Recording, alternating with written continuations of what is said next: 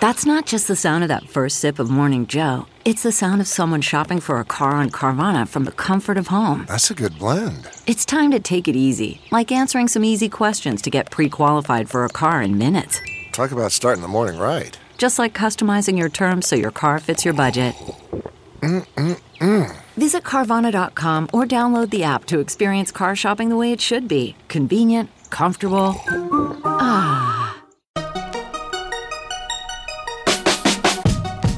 Welcome to the Tech Meme Ride Home for Wednesday, July 29th, 2020. I'm Brian McCullough. Today, a rundown of what the big tech CEOs told Congress this afternoon. Are Samsung and Google about to get a lot more integrated? The biggest news in the ongoing streaming media transformation of Hollywood. Buying out TikTok is going to be pretty expensive, and Shopify's earnings blow the roof off the place. Here's what you missed today in the world of tech. Today was the day. As I record these words, the big tech CEOs are still testifying before Congress, so I'm going to have to do a summary of what I've seen just in the first couple hours or so and leave some of the juicier question and answer back and forth for tomorrow. First up, a note on the format that we've been seeing. Yes, all of the CEOs were testifying remotely. They were using Cisco WebEx as the video conferencing tool, and it seemed to work fairly well, at least right until this very moment as I turned off the stream to go into the booth to record this. They took a 10-minute recess because apparently one of the witnesses was having an issue with their stream or feed, and I'm wondering if it might have been Jeff Bezos because at least thus far, we're almost an hour and a half into the testimony, and he hadn't been asked a single question. Anyway, back to the whole idea of testifying remotely. If I were going to do one of those rate my video call backgrounds reports, Bezos looked like he was in some sort of executive boardroom, lots of tasteful tchotchkes behind him.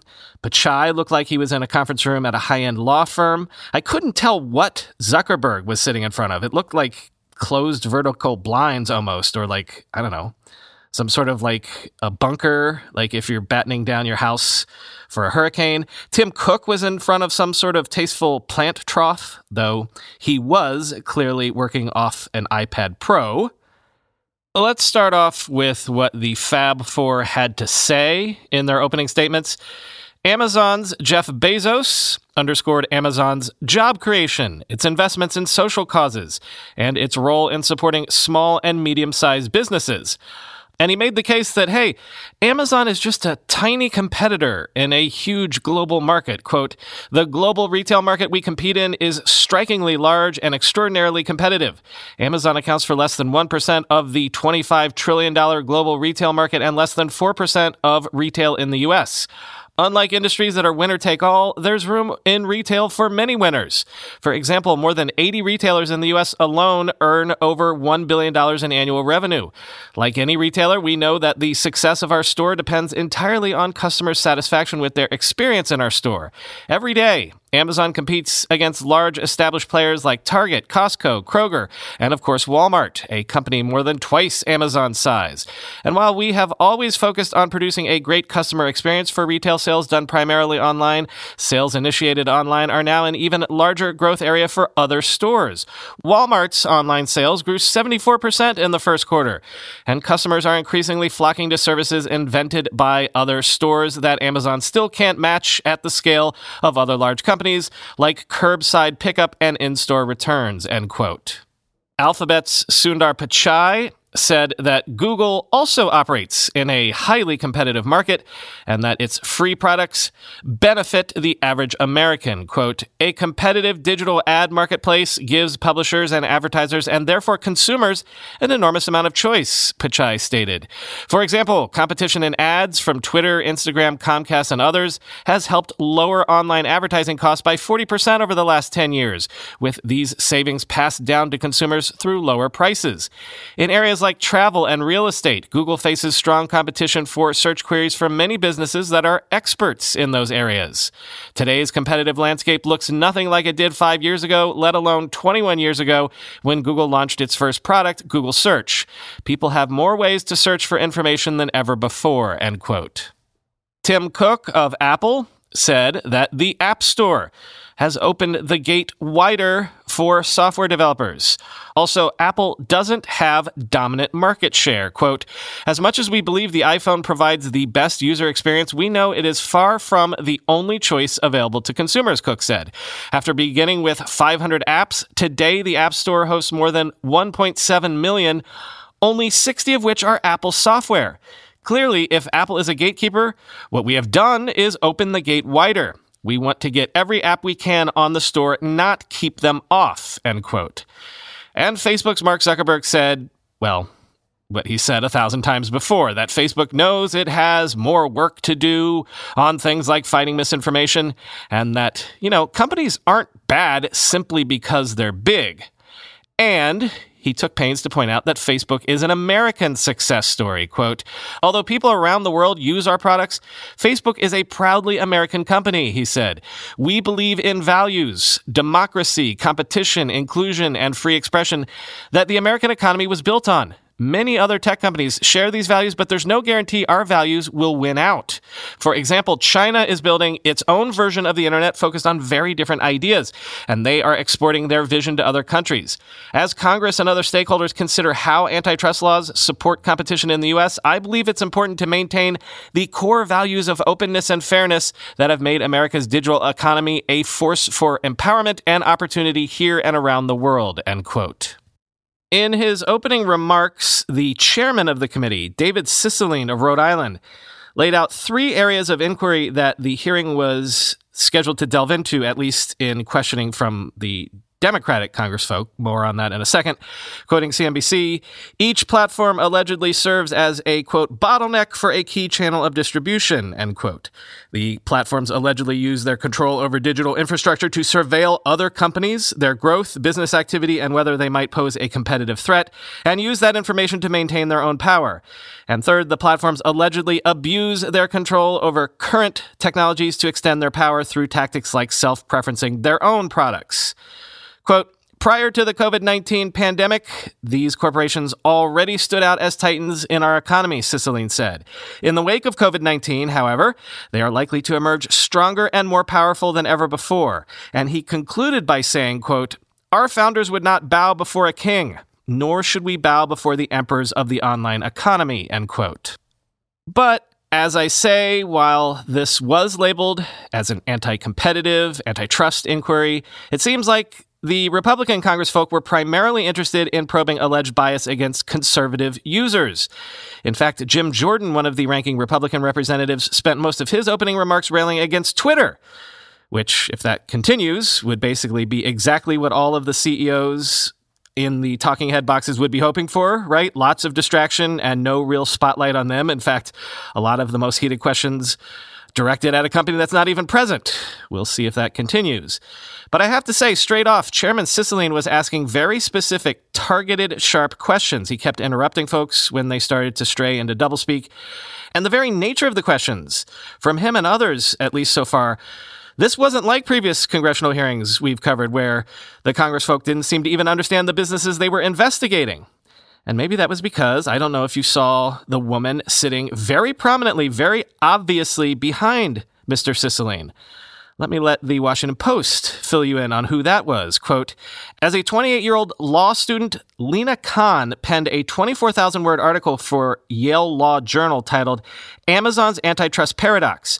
The article described how U.S. antitrust law isn't equipped to deal with tech giants such as Amazon, even as the company has made itself as essential to commerce in the 21st century in the way that railroads and telephone systems had in the previous century.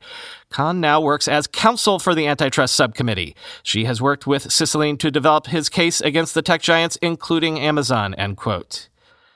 As I said, the questioning is continuing as I speak these words. In fact, I just heard that they came back from their recess. The whole thing did kick off an hour late, only getting started at 1 p.m. Eastern, so I don't think it'll be done before 4 or 5 p.m. at least. So, again, I'll put together a summary of all of the juicy exchanges happening now for tomorrow.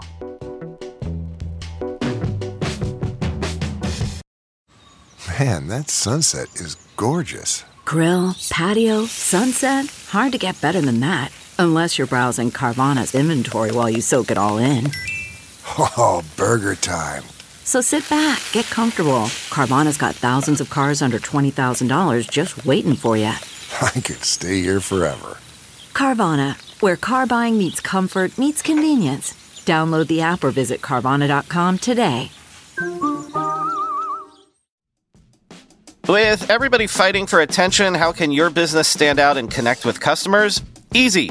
Get Constant Contact. Constant Contact's award-winning marketing platform has helped millions of small businesses stand out, stay top of mind, and see big results fast. Constant Contact makes it easy to promote your business with powerful tools like email and SMS marketing, social media posting, and even events management. With Constant Contact, you'll reach new audiences, grow your customer list, and communicate more effectively to sell more, raise more, and fast-track growth. Don't know much about marketing? No sweat. Constant Contact's writing assistance tools and automation features help you say the right thing at the right time, every time. Plus, you can send with confidence knowing your emails are actually reaching your customers thanks to Constant Contact's best-in-class 97% deliverability rate. I use this, and you should too. Tackle any challenge with Constant Contact's expert live customer support. Plus, everything's backed by their 30-day money-back guarantee, so get going and start growing your business today with a free trial at ConstantContact.com. Just go to ConstantContact.com right now. Constant Contact, helping the small stand tall. ConstantContact.com. Very interesting rumor here. Sources are telling Bloomberg that Google and Samsung are in talks to give Google products more prominence on Samsung hardware, including more control over search. In essence, the talks are maybe about promoting the Google Assistant over, say, Samsung's Bixby, and maybe having the Play Store take over completely instead of Samsung's own efforts in app stores and marketplaces. Quote, that would provide the U.S. internet giant with more valuable daily access to Samsung users and would mean the Korean company's own mobile services, such as the Bixby Digital Assistant, are less integrated on its own devices, according to the correspondence.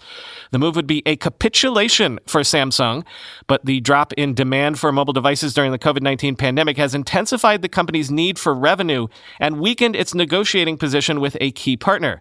Samsung has tried to develop its own services for its smartphones, including an Android alternative that was initially called Bada OS and later merged with other unsuccessful mobile software into the Tizen project.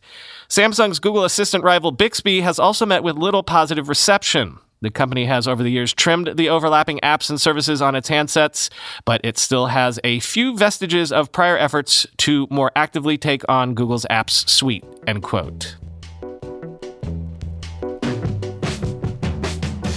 And huge news, a huge first step that could result in the complete transformation of Hollywood.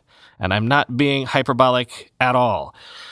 AMC, the movie theater chain, and Universal, the movie studio, have agreed to shorten the theatrical window for films produced by Universal to 17 days, or just 3 weekends. After that 17-day period, Universal is allowed to release its movies onto premium on-demand platforms, quoting The Verge. The new deal marks a radical shift from the standard theatrical release window, which has typically been between 70 and 90 days in recent years, and could vastly alter the landscape of both theatrical and digital film. Universal and AMC had previously been feuding over release windows after Universal, spurred on by the direct-to-digital success of films like Trolls World Tour, which had skipped theaters due to the ongoing COVID-19 pandemic, planned to release future films on both digital and theatrical platforms. AMC Theaters CEO Adam Aron responded by calling Universal's plan unacceptable and threatened to ban all future Universal releases from AMC theaters. Although, given that theaters have yet to reopen, AMC never actually had to make good on that threat. It's not a completely straightforward shortening of the theatrical window. According to Variety, the deal only allows Universal to offer, quote, premium on-demand rentals in the roughly $20 range, regular priced $3 to $6 rentals, which could vastly undercut theater tickets, will still have to wait 90 days after the theatrical debut. That term would seem to also undercut the possibility of films jumping earlier to streaming services like NBC Universal's new Peacock service. Additionally, Aaron notes that AMC will, quote, share in these new revenue streams and get a cut of those early rentals, although the two companies haven't revealed any details, end quote. This is the first step, as I say, because it is only right now a deal between one studio and one theater chain. But you have to imagine every other studio will want to do something similar in the future. Disney, Warner Brothers, Sony, the whole lot. Ben Fritz, a longtime entertainment journalist and author of an excellent book called The Big Picture, The Fight for the Future of Movies, tweeted, quote, "After covering unsuccessful efforts to make this happen for 14 years as an entertainment industry reporter, I thought it would never happen. But I didn't count on a global pandemic literally decimating the cinema industry," end quote. Also, an interesting rumor. Remember how those U.S. investors in ByteDance have maybe been exploring the possibility of taking TikTok off of ByteDance's hands in order to avoid any sort of U.S. government ban? Well, the word is that if they do go through with this, those investors will have to pony up around $50 billion because TikTok is being valued at that number, which represents 50 times its projected 2020 revenue of around $1 billion. Quoting Reuters. By comparison, Snap is valued at 15 times its projected 2020 revenue at about $33 billion, according to data provider Refinitiv. It is unclear whether ByteDance's founder and CEO, Yiming Zhang, will be satisfied with the offer. ByteDance executives recently discussed valuation projections for TikTok that exceeded $50 billion, one of the sources said. TikTok is growing rapidly as it rakes in more cash from advertising, and its management team expects to achieve $6 billion in revenue in 2021, one of the sources said. ByteDance, which owns other apps, including TikTok's Chinese counterpart, Douyin, has set itself an overall revenue target for 2020 of about 200 billion yuan, or $28 billion, Reuters has previously reported. Privately held ByteDance has received a proposal from some of its investors, including Sequoia and General Atlantic, to transfer majority ownership of TikTok to them, the sources said.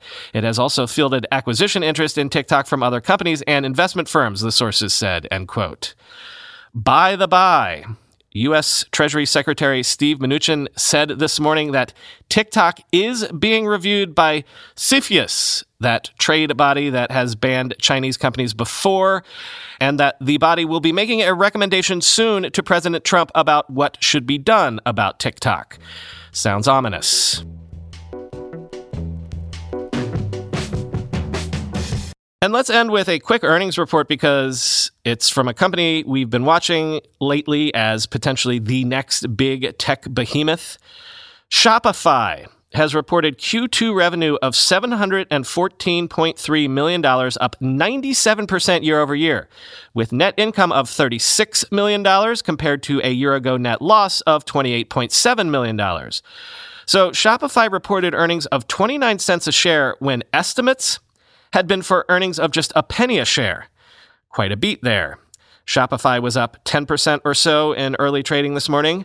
Quoting CNBC, the strength of Shopify's value proposition was on full display in our second quarter, Shopify Chief Financial Officer Amy Shapiro said in a release on Wednesday. We are committed to transferring the benefits of scale to our merchants, helping them sell more and sell more efficiently, which is especially critical in this rapidly changing environment, end quote. Shopify said in its earnings release that the ongoing effect of the COVID-19 pandemic has accelerated the shift of consumer purchasing habits to e-commerce. New stores created on Shopify grew 71% in the second quarter compared to the first quarter, while gross merchandise volume popped 119% year over year, end quote. By the way, Descript is a podcast editor that uses artificial intelligence to make transcripts of shows and ties those transcripts and basically the text to the audio. So you can make edits in the text generated that then translates directly to edits made on the audio track. It's a pretty cool trick, but I've never really used it for our purposes because I can edit faster listening to the recording than scanning text. But yesterday, Descript announced a new feature that they're calling Overdub. Basically, once you train the system on your voice, you have to read a whole bunch from The Wizard of Oz, apparently, to train the system. You can essentially create your own deep fake audio.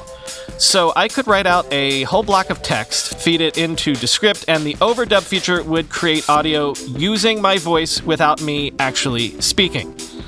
Obviously, that sounds insanely cool, so we got to try this out. As soon as I can, probably over the weekend, I'm going to re-download Descript and train it on my voice. Then next week, I'll do a segment or two created entirely on the overdub feature without me physically recording anything, and we'll see how well it does. We'll see what it sounds like. Is it robotic? Is there an uncanny valley for audio? I'm a nerd too, y'all, so I can't resist trying out nerdy new things like this for myself. Talk to you tomorrow.